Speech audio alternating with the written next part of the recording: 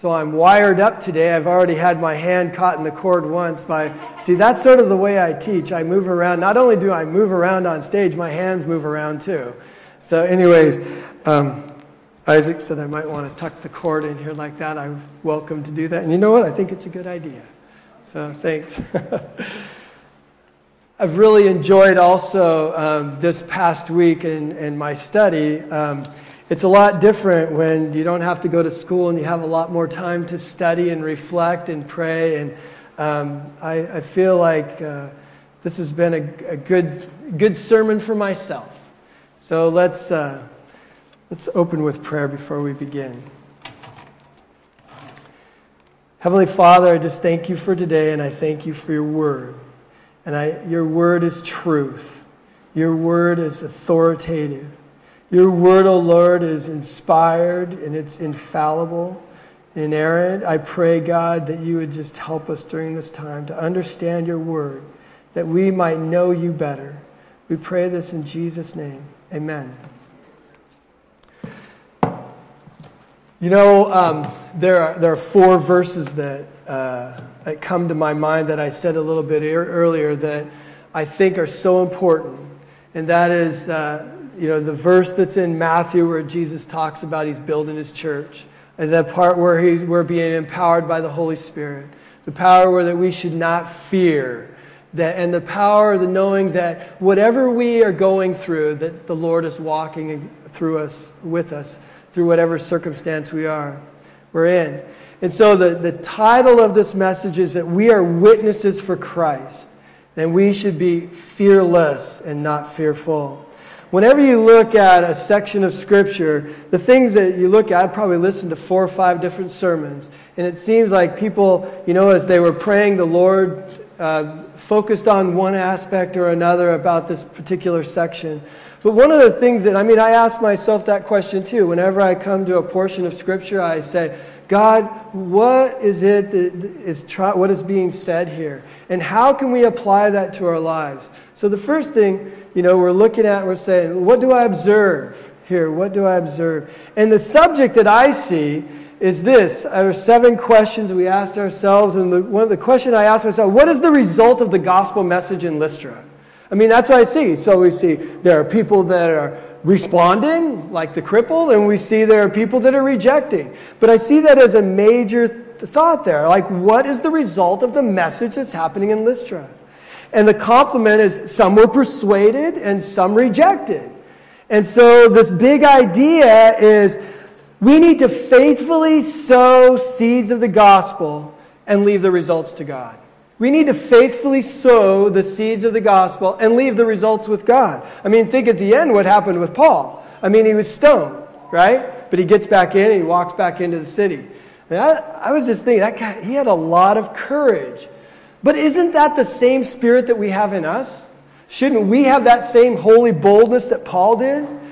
What does it say in James 5? That Elijah, a man just like us. Paul was a man. Elijah was a man, but he followed hard after God. He made a decision to obey Christ. So my homiletical idea, the one big message that I want you to know as you leave here, we are witnesses for Christ. That comes from Acts 1:8. And we need to be fearless and not fearful. We need to be fearless. Martin Luther said, whatever your heart clings to and confides in is your God. Now, there was a story of J. Vernon McGee that talked one time. He said he was playing golf with a man, and the man was not a Christian. And he believed the gospel. He didn't believe in the gospel, but he knew what the gospel was about. And so J. Vernon McGee asked him, he said, so why do you choose not to believe in Christ and trust Him as your Savior? He says, well, I've been watching a lot of other people that say they're Christians, and I don't know. And J. Vernon McGee, he interrupted him at that time, and he said, well, I think that's the problem right now, is that you need to be looking at the Lord Jesus Christ and not watching other people, because it's the Lord Jesus Christ that we serve. And so that's sort of what you see happening here, is that these people in Lystra, they didn't have their eyes on Christ. They were serving Zeus. They were serving other idols and worshipers. They were worshipers of them. But we need to keep our eyes on Christ. So my first main point, and I wanted to take just a quick look at this because I think we need to set the stage. As we talked about in Sunday school, chapters 13 and 14 go together. Because if you see, the people from Antioch were the ones that stoned him in Lystra. I mean, there has to be some kind of connection here like this. There's important background. So I want you to turn for a second to Acts 13. One of the things that's important that I've learned in my ministry studies is this, is context is king. What is the context? What's going on? What's the historical context? What's the grammatical context? What's the rhetorical context? What's the overall idea? What's happening here? Well, one of the things I need to give you a little bit of a background, and we talked about this in Sunday school as well, is that why did Paul go first to the cities that he did? Well, one of the main reasons is that he went on the thoroughfares that the Roman roads were built out. If you were in, don't have a map up there, but if you were in Italy, there was the Appian Way, right? It was a fast way for commerce. It was a fast way for military. There was a Roman road, and they were great at constructing roads. When you were going across Greece in that area, there was the Egnatian Way. He went there. He went to Philippi. He went to Thessalonica. He went down the I-5. And then he would go to the synagogues. Well, guess what? When you went to over in Turkey, there was another Roman road. And he traveled that road. He went to Antioch. He went to Iconium. He went to Lystra. The Via Sabeste was its name, the Royal Road. He traveled the interstates, basically. But then he also went to the synagogue. Now, this is important for us to understand because you notice that he didn't go to a synagogue when he went to Lystra. Well, let's figure out why. Did every town have a synagogue? No, they didn't. Remember, you had to have 10 Jewish men in there to be able to have a synagogue. That's the way the rule was on that. So, in a synagogue, there would be a liturgy, right? And so in the liturgy, you would have like a format you would go through. So the question is, why would Paul go there? I mean, he was an unknown, right? He goes up to Antioch and he's able to talk in the synagogue? What? Okay? So anyway, so he goes to Antioch. The way it goes is the first thing they would do is the Shema.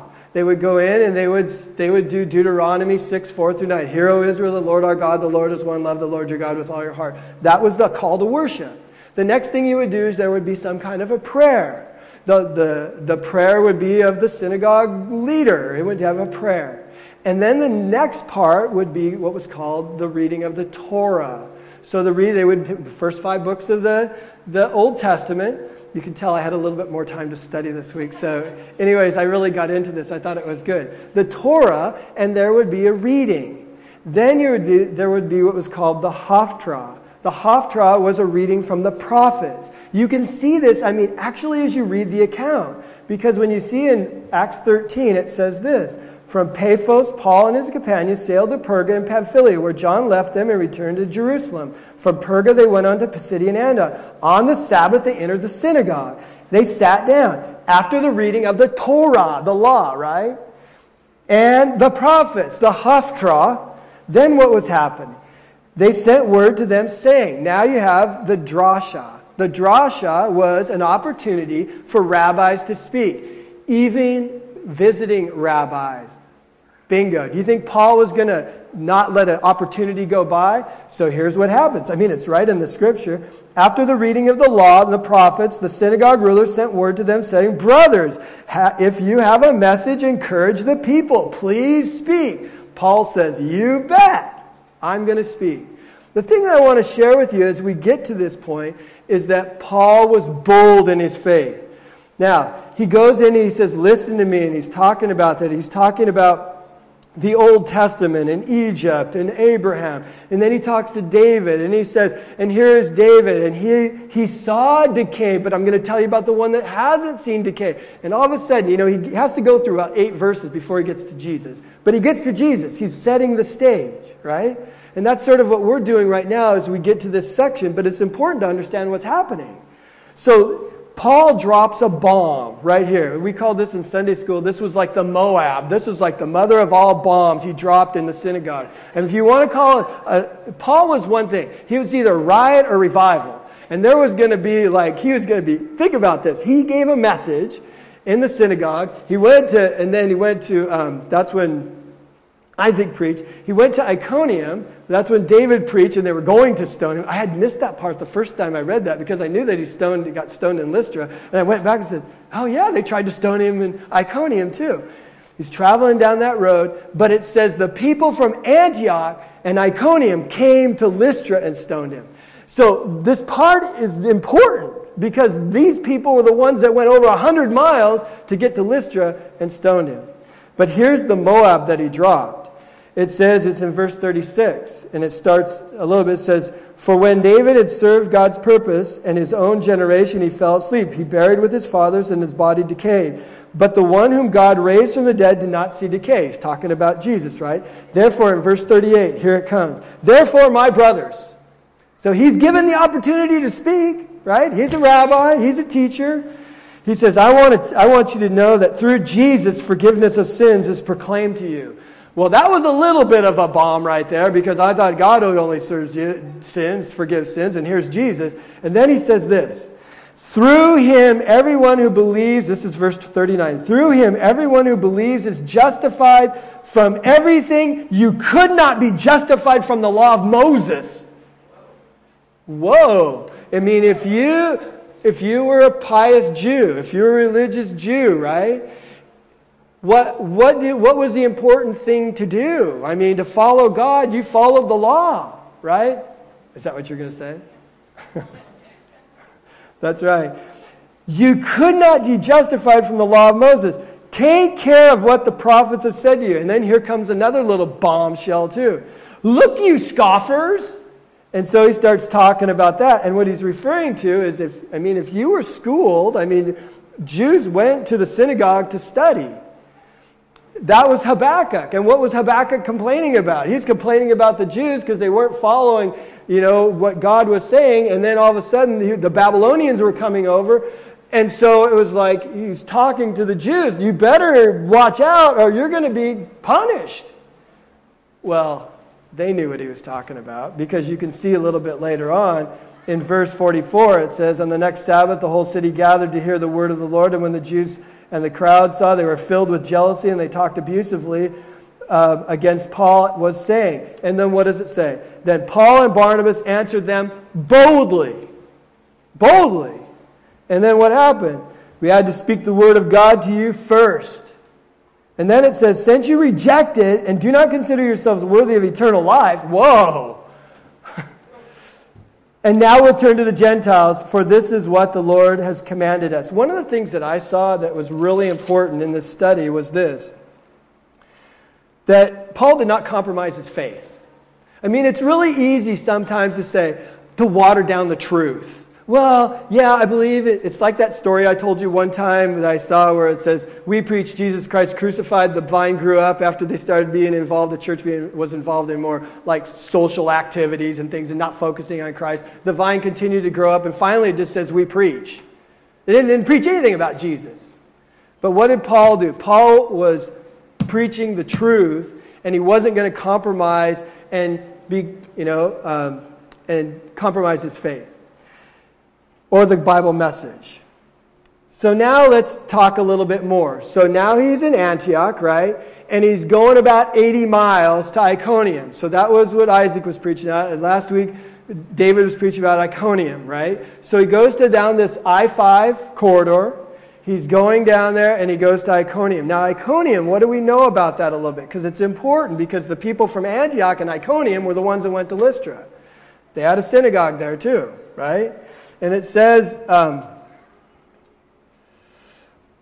so Iconium, when they went there, they went through a mountain range. It was called the Sultan Mountain Range. It was about, if you know what Turkey's like, there's mountains in Turkey.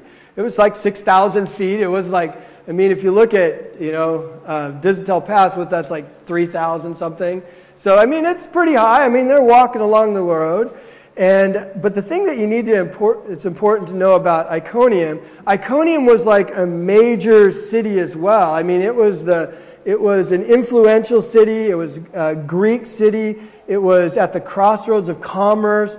It was an important city of culture and refinement. okay? As opposed to when you get to Lystra and Derbe.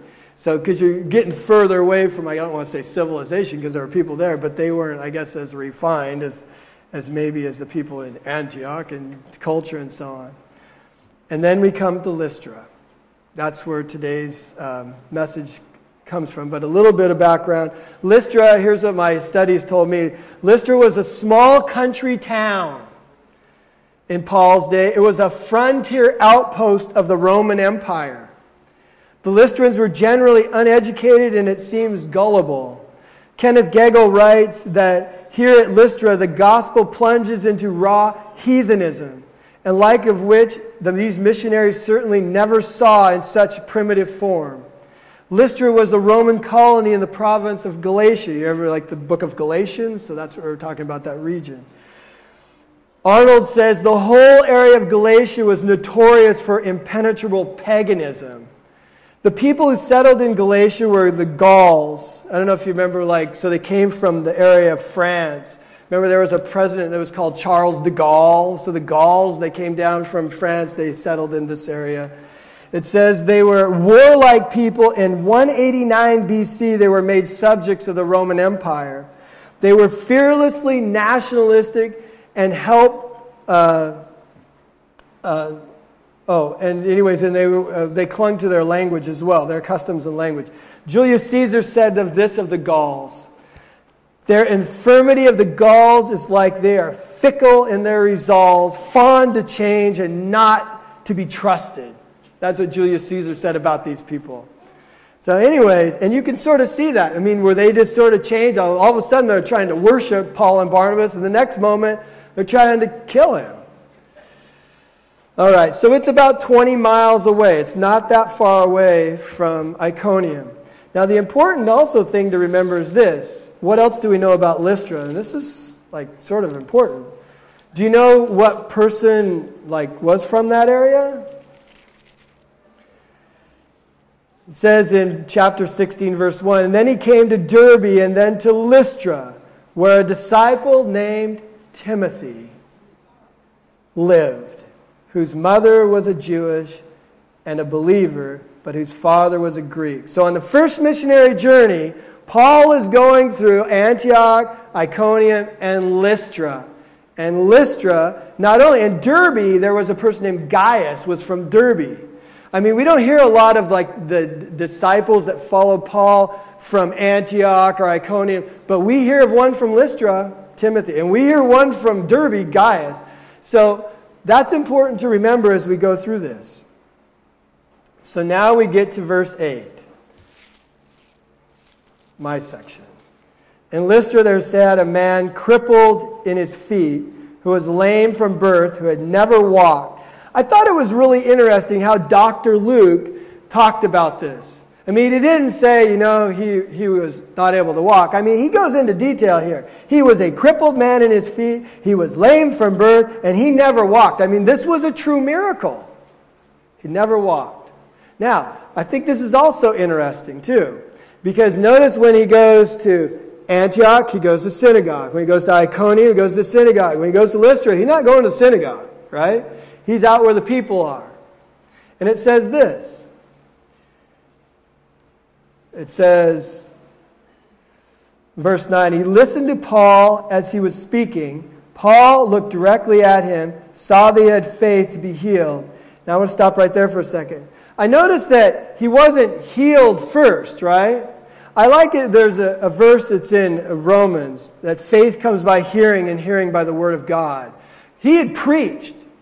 And that crippled person, there was like a revival going in that person's soul. I mean, he believed, and Paul saw that he had faith and was able, and he was healed. And there was a testimony of God's message through that healing that happened there. So Paul preached the gospel before the miracle was performed. And that miracle authenticated what Paul had proclaimed. Now this was interesting too, because remember, they called Paul Hermes, and they called Barnabas Zeus, right? So what do we know about Hermes? Well, we know Hermes is also, you might know him in Roman, mythology like as Mercury, right? And he was like the chief spokesman, right? He was the chief spokesman. Well, listen to this. In verse 10, it says, and called out, stand up on your feet. At that, the man jumped up and began to walk. That word called out is a really interesting word. We actually get that word in English. So the word for loud is mega. And the word for voice is phone. Literally, you could say that he is like a megaphone. And that's what the word means. He called out, stand up on your feet, and that the man jumped up and began to walk. So that's why they were called, there was without a doubt that this man was the spokesman. Although Barnabas was there, right? But Paul was the spokesperson there, and he was the one that was taken out and that was stoned. Now, what was the response? So remember Zeus, that's why I appreciated a little bit more time with study on this, is Zeus was like the thunder god. He was the god, the king of all the gods of Mount Olympus. He was like the Roman equivalent of Jupiter. So I don't know, I can't really, you're sort of speculating away like Barnabas, what was he like? Was he the large stoic guy that was there? I don't know. But we know with Hermes that he was the god of trade, heraldry, merchants, commerce, roads, trickery, athletes. Hermes was an emissary of a missionary of the gods. He was a god of eloquence, it says. He is described as moving freely between the worlds of mortal and divine. The Roman equivalent would be Mercury. So, and the important thing also to remember is that Zeus was the patron god of Lystra. And his temple was actually there, it tells us. Because you can see in verse 13, it says, the priest of Zeus, whose temple was just outside the city, brought bowls and wreaths to the city gates because he and the crowd wanted to offer sacrifices to them. Now the sacrifices, these wreaths, would be like these woolen type garlands placed around like sacrificial animals. So there was paganism that was going there. Can you see why Paul couldn't say, now let's turn to the Torah. Now let's see what Moses said. They had no background, right? So he's going there. That's why he talks about, and God, he gives you rain from heaven, and he provides crops for you. He's talking about, this revelation, natural or general revelation, okay? But he makes sure he talks about some specific revelation because he's talking about Jesus. So what about this idea of why would these people from Lystra want to sacrifice from Zeus and Hermes? Well, I did a little research on that. And I found it in multiple places, so I'm not saying it's absolutely true on this, but this is the background that's behind it. We do know that there was a Roman poet. His name was Ovid. And the poet wrote about a supposed visit that happened in the same general area of Zeus and Hermes, that involved Zeus and Hermes. And they tried to get food and lodging, but none of the people in Lystra, or that surrounding area, would accept them except this old peasant couple. And this old couple, they even have the names in this poet, Ovid, this poem. They call it Philemon. It's not the Philemon in the Bible. It's different. Philemon and Baucis. And after they nourished Zeus and Hermes, they drowned the entire town. They were killed, killing them all. But the old couple's abode became a beautiful palace, and they served as priest and priestesses, a priestess. And after they died, they became stately trees in the city. So that's sort of the background of this Roman poet who told about this story. Well, anyway, the people of Lystra were determined not to allow such an oversight to happen again. So here's what I could see happening. Because we do know that there was a pagan city. We do know that there was this Roman poet that wrote about this. And there was a legend that said that they had rejected Zeus and Hermes. Not this time. Not this time. They were going to make sure, they saw Paul and Barnabas. They saw a miraculous miracle happen right there, right? And they were going to offer worship to them. Now, what's Paul and Barnabas' response? This is an interesting word too. There's a word in English called onomatopoeia where the word sounds like what it actually is. And so this word is the word kratzo. And it means two things. It means to cry out, but it also means the call of a raven. Craw! Did you see that? Crod, so crod. And you hear that, not only it's used multiple times in the Bible, when it's used like when Stephen's getting stoned, and they cry out like, stop! Remember we studied that in Acts, and then they stoned him? That's the same word. I mean, it's a loud cry. It's like, ah! Type of thing. So Paul and Barnabas, I mean, it says that they cried out. I mean, you're not going to like offer sacrifice. And plus it made me think of this. What happened in chapter 12? That we studied, that had to do with pride, and his name was King Agrippa the First. Remember that? And he felt pride. He got eaten up by worms. I mean, I'm sure the story had been gone out, and it's like, no, this is wrong, you know. And so they cried out with kradzo. So also they called. I think it's important to note that some people might get confused. It says when the apostles Barnabas and Paul. An apostle, yeah, there were 12 apostles. That's true. But apostle also has the idea of being sent out. And they, with a commissioning, were Paul and Barnabas commissioned and sent out from a church? They were. So literally they were apostles in that sense. They were sent out. And I think that's the way that it's used right here. I think it's also important to understand this as well. You know, Satan can derail Christian witness with persecution, that's true. But he also can do it with praise. Too much praise can destroy many a preacher and many people that want to live for Christ. That's why it says in Proverbs 27:1, let another praise you, not your own mouth, a stranger, not your own lips. I think it's really important to understand that. And I want you to know it's only by the grace of God that I'm standing here today, because I'm not doing it in myself at all. Any words that I say go all praise to Him. And I thank God for His empowering Spirit working in my life to be able to share the gospel. And if you see Joe up here, you're seeing the wrong thing. You should be seeing Jesus, because Jesus is who I want to shine the light on. Also, it says that they tore their clothes. Tearing their clothes is like a Jewish way of showing great anguish or pain or distress or horror or repulsion. And as like I said, I'm sure that there were memories of, King Agrippa when he was eaten away by worms. But they said in verse 15, it says, what are you doing? What are you doing? And it says, we are bringing you good news and telling you to turn from these worthless things. So these worthless things, these idols. And I thought, when we were studying 1 John, that was a long time ago in Sunday school, but I still remember the last verse. I think it's so impactful. But it says, little children, what does it say?